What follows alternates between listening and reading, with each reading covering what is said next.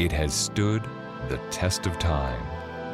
God's book, the Bible, still relevant in today's complex world. It is written, sharing messages of hope around the world.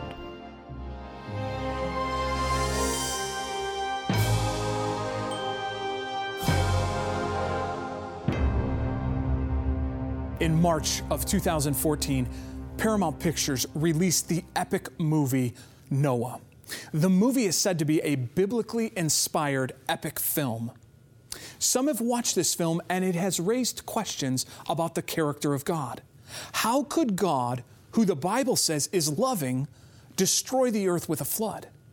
This week on It Is Written, we will take a look at how this entire story was started. Noah is first mentioned in the Bible in Genesis chapter 5, verses 28 and 29. Genesis chapter 5, verses 28 and 29. Lamech lived 182 years and had a son, and he called his name Noah, saying, "This one will comfort us concerning our work and the toil of our hands, because of the ground which the Lord has cursed." In Genesis chapter 5, the Bible gives the genealogy of the generations from Adam, the first created man, to the sons of Noah. At this point, there is only this brief mention of Noah and the comfort he will bring. Now, in biblical times, names had great meaning. And in the original Hebrew language, Noah's name literally means resting, quietness, a soothing or a resting place. We will soon see the significance of Noah's name. Now, Noah was the son of Lamech and the grandson of Methuselah. Methuselah was the oldest man to ever live. Noah lived at a time where humankind often lived for hundreds of years. The Bible goes on to say this in Genesis chapter 5. After he begot Noah, Lamech lived 500 years and 95 years, and had sons and daughters. So all the days of Lamech were 777 years, and he died. And Noah was 500 years old, and Noah begot Shem, Ham, and Japheth. When Noah was 595, his father passed away. Noah had 3 sons and lived a life seeking God. The question that is brought up is, why is this story of some 4,000 to 5,000 years ago important to us today? Jesus indicates this story, which the Bible tells us was a literal event of history. Jesus said it was important. Listen to the words of Jesus in Matthew chapter 24, verse 37. Matthew chapter 24 and verse 37. "But as the days of Noah were, so also will the coming of the Son of Man be. For as in the days before the flood, they were eating and drinking, marrying and giving in marriage, until the day that Noah entered the ark, and did not know until the flood came and took them all away, so also will the coming of the Son of Man be." Jesus indicates one of the important features to understand about the flood event. One of those important features is in reference to the second coming. The flood is a lesson to us today about how the second coming will work. In one of the parallel Gospels, the Gospel of Luke, the words of Jesus are recorded in Luke 17, verses 26 and 27. Luke chapter 17, verse 26. "And as it was in the days of Noah, so it will be also in the days of the Son of Man. They ate, they drank, they married wives, they were given in marriage until the day that Noah entered the ark, and the flood came and destroyed them all." The story of Noah and the flood is an event of history that we should look to it in preparations for the second coming of Jesus. But Jesus wasn't the only one who counseled us to specifically study the events surrounding Noah. The book of Hebrews says these words in reference to Noah. Hebrews 11 and verse 7. Hebrews 11 and in verse 7. By faith, Noah, being divinely warned of the things not yet seen, moved with godly fear, prepared an ark for the saving of his household, by which he condemned the world and became heir of the righteousness which is according to faith. The events surrounding the life of Noah are a lesson of faith. As we study about Noah, we will see that Noah moved by faith and trusting in God completely. As we live in these last days of Earth's history, we too can have confidence in God. Are you distressed by the news of today? Are you feeling insecure about the future? We will study the life of Noah and find hope to have faith and confidence in God today, because God will take care of us. Peter also entreats us to study the story of Noah and the worldwide flood in 1 Peter chapter 3 and verse 20. 1 Peter chapter 3 and in verse 20. When once the divine long-suffering waited in the days of Noah, while the ark was being prepared, in which a few, that is 8 souls, were saved through water. Noah serves as a reminder of the importance of baptism and the symbolic cleansing and saving power of baptism by immersion in water. In his second letter, Peter also gives instruction and counsel on Noah. 2 Peter chapter 2 and verse 5. 2 Peter chapter 2 and verse 5. And did not spare the ancient world, but saved Noah, one of 8 people, a preacher of righteousness, bringing in the flood on the world of the ungodly. Noah also serves as a lesson that it is important for us today. A day of reckoning will come. There will be a judgment of this earth, and God will make all wrongs right. The story of Noah is a literal event that really happened in history that should be studied as a lesson for us. It is a lesson that prepares us for the second coming. It is a lesson of faith that we can have confidence in God. And it is a lesson that there is a judgment that separates the right from the wrong. So let's go back to the Bible and read about the story of Noah and the flood. Let's go back to Genesis chapter 6, verses 1 to 8. Genesis chapter 6 and verses 1 through 8. Now it came to pass, when men began to multiply on the face of the earth, and the daughters were born to them, that the sons of God saw that the daughters of men, that they were beautiful, and they took wives for themselves of all whom they chose. And the Lord said, My spirit shall not strive with man forever, for he is indeed flesh, yet his days shall be 120 years. There were giants on the earth in those days, and also afterward, when the sons of God came into the daughters of men, and they bore children to them. Those were the mighty men who were of old, men of renown. Then the Lord saw that the wickedness of man was great in the earth, and that every intent of the thoughts of his heart was only evil continually. And the Lord was sorry that he had made man on the earth, and he was grieved in his heart. So the Lord said, I will destroy man who I have created from the face of the earth, both man and beast, creeping thing and birds of the air, for I am sorry that I have made them. But Noah found grace in the eyes of the Lord. Now, before we deal with this entire story, I want to take notice and emphasize the very last verse. But Noah found grace in the eyes of the Lord. We must remember all throughout this passage that the story of Noah is a story of grace. It is the story of the grace of God. The grace of God is the very undergirding of the whole story of Noah. What is grace? Now, that would probably take an entire show or series of shows to answer fully, but the simple answer is this. It is God's unmerited or undeserved favor toward humanity. The story of Noah is the demonstration of God's grace. Now, as we just read, the condition of Noah's day was one of great depravity.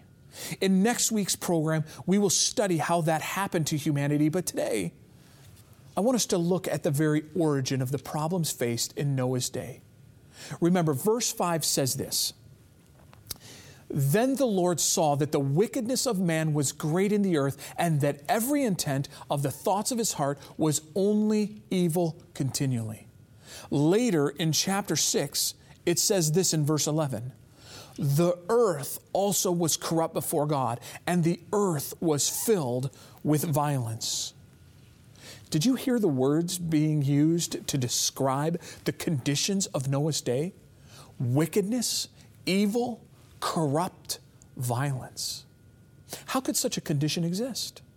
The timing of the story of Noah is just over 1,000 years after the creation of the earth. And remember, the creation was perfect. It was harmonious.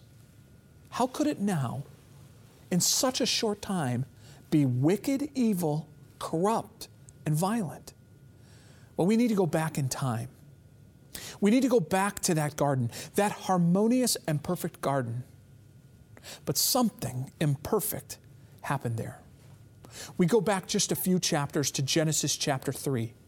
And there we are introduced to the most heinous villain of all time. We are introduced to the arch enemy of God and His people. We are introduced to the origin of evil. We are introduced to the originator of evil and wickedness. In Genesis chapter 3, verse 1, the Bible says this, "Now the serpent was more cunning than any beast of the field which the Lord God had made.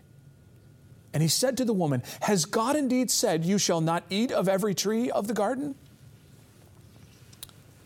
Who is this cunning serpent that is introduced into the perfect and harmonious garden? Revelation chapter 12 and verse 9 tells us specifically who this serpent is.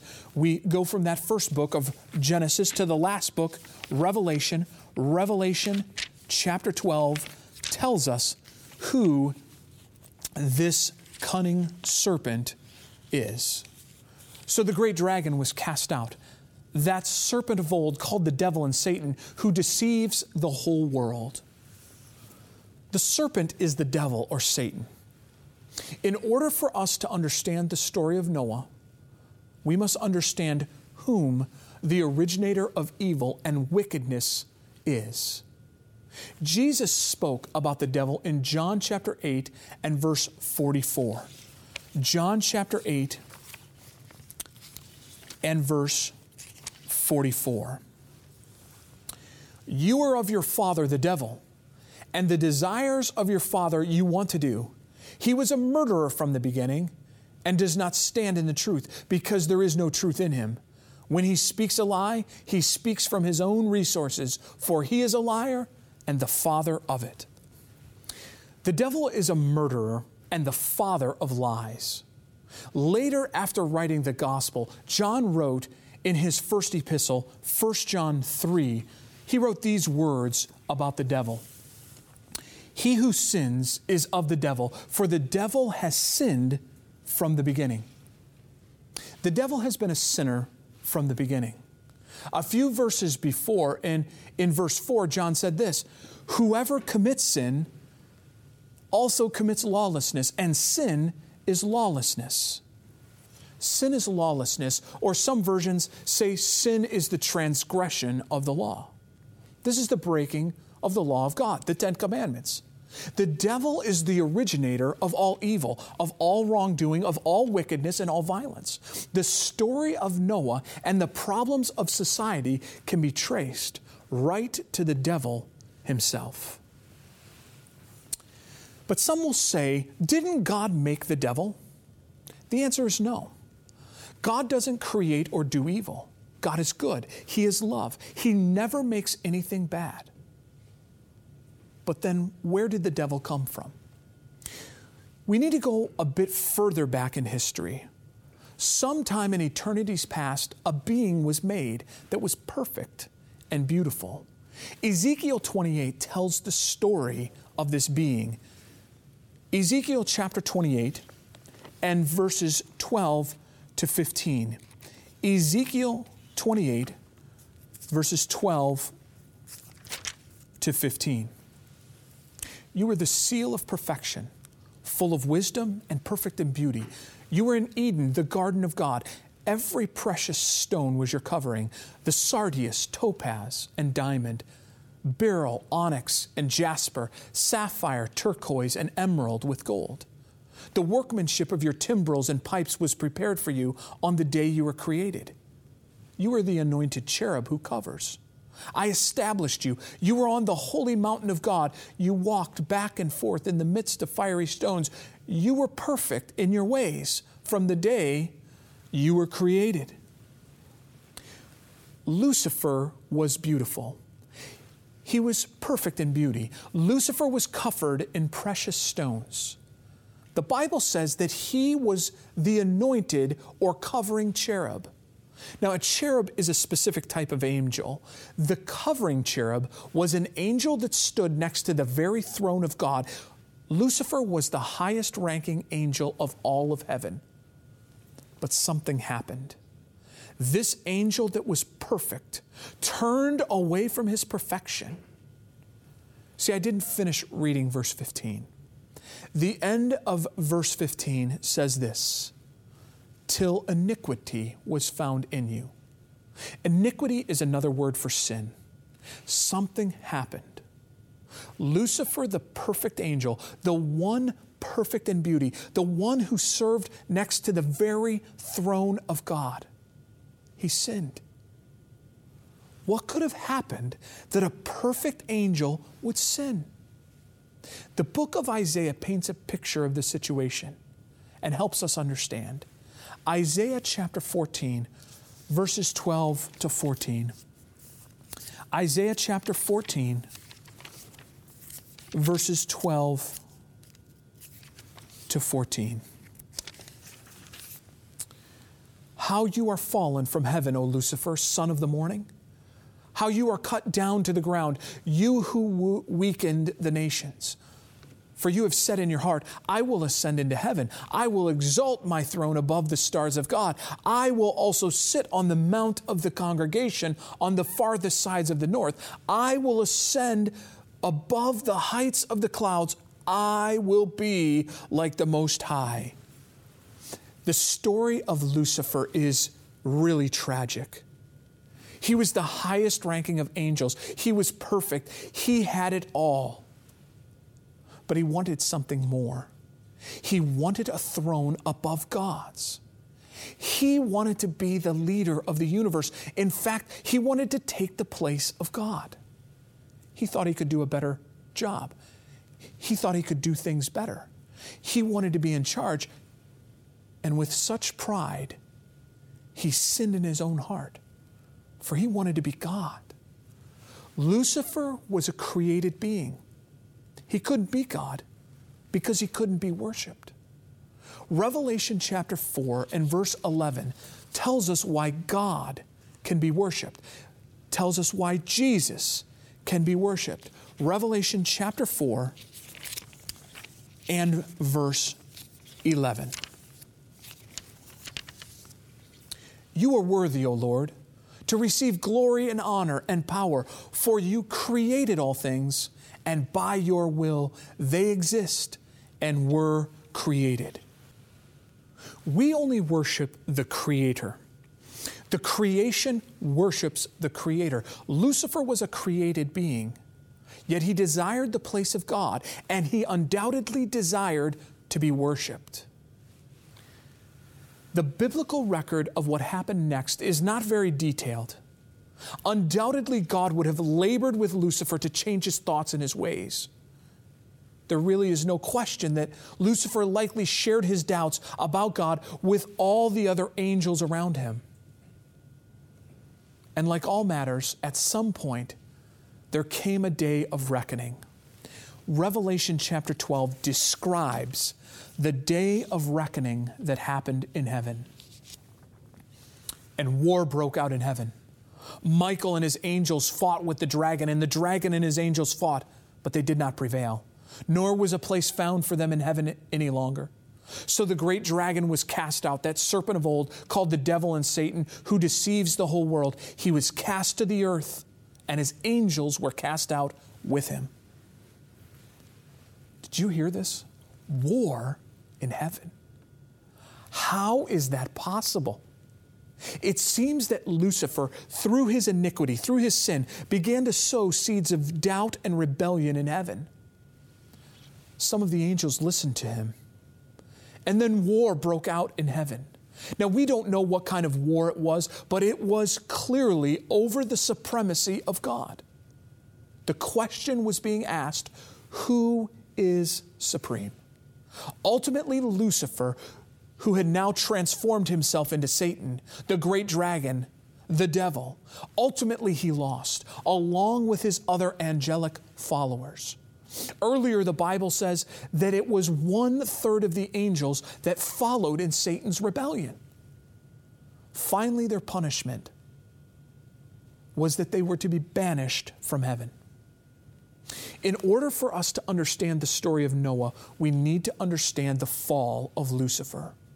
Lucifer was a perfect angel, created by God, but he changed. He rebelled. He sinned. He wouldn't back off his position and was banished from heaven. And he will ultimately be destroyed. God didn't make the devil. God made a perfect angel that through his own selfishness made himself the devil. If God had destroyed him immediately, it would have raised questions all throughout heaven about God's justice. Instead, God has allowed the devil to sow his seeds of wickedness that the universe would know how evil the devil really is. The story of Noah shows us the extent to which evil can develop. Now, we will study this further. Until that time, what can we learn from today? There is a great war waging. It is behind the scenes. We cannot see it. But it is a war between two beings, a war between Christ and Satan, a war for your soul, a war asking, which master will you serve? Satan is the author of evil and wickedness and injustice. It is because of him that bad things happen to good people. God loves you, and he wants to save you. He wants to take you to heaven where there is perfect peace and happiness. Do you want to choose to follow Jesus today? Do you want to say today, Jesus, I only want to serve you? If this is your desire, why don't you pray with me?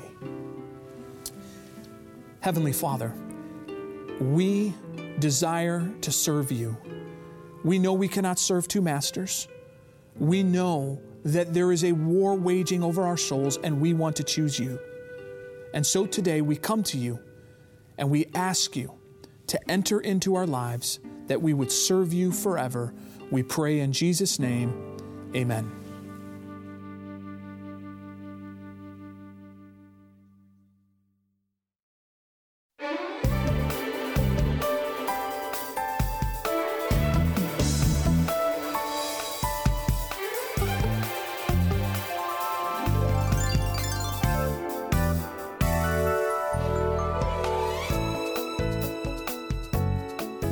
Hi everyone. May I ask, what's in your medicine cabinet? Hopefully you are eating a wonderful array of vegetables and fruits as they are protective of your good health. When we are eating well of God's amazing plant bounty, we can expect to not get sick with colds and flus as often as other people do. But every once in a while, we might succumb to some virus or bacteria that's out there. That's when you need to have really helpful natural remedies on hand. Here are 4 of my recommendations.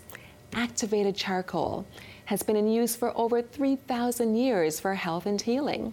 Made from wood, vegetables, and other materials, it's able to attract and bind many harmful substances. It is also amazing at filtering toxins. In some poisoning situations, activated charcoal is highly beneficial. And then garlic. It's remarkable for its antibacterial and antiviral properties. Feel a cold coming on? Nip it in the bud by boiling 2 cloves of garlic in 2 cups of water for around 10 minutes. Drink this tea throughout the day. Ginger. It's been proven to be very effective in alleviating the unsettling symptoms of motion and seasickness, including dizziness, nausea, vomiting, and cold sweating. And lemons. They are famous for their strong antibacterial, antiviral, and immune-boosting powers. Here's a recipe that can ease chills and fever symptoms. Add the juice of 1 lemon to a cup of hot water with honey and drink at once, and then every 2 hours until the fever or chill subsides. I hope you'll add these suggested superheroes to your medicine cabinet, along with fruits, vegetables, and especially the dark leafy greens. I'll see you next time.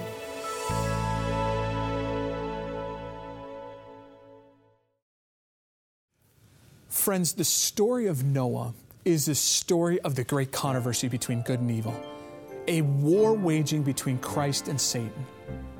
I want to offer you a special edition of the magazine Signs of the Times. This magazine, called The Great Controversy, will help increase your understanding of this battle waging over your soul. It will be a valuable resource for your spiritual library. I'm going to encourage you, once you get this magazine, to read this magazine, to study this magazine, compare it with Scripture, and help it to prepare you. Jesus is looking for a people who are prepared to meet Him. This magazine, The Great Controversy, will help you. Here's the information you need to receive today's special offer. To request today's offer, just log on to www.itiswrittencanada.ca and select the TV program tab. For Canadian viewers, the offer will be sent free and postage paid. For viewers outside of Canada, shipping charges will apply. If you prefer, you may call toll-free at 1-888-CALL-IIW.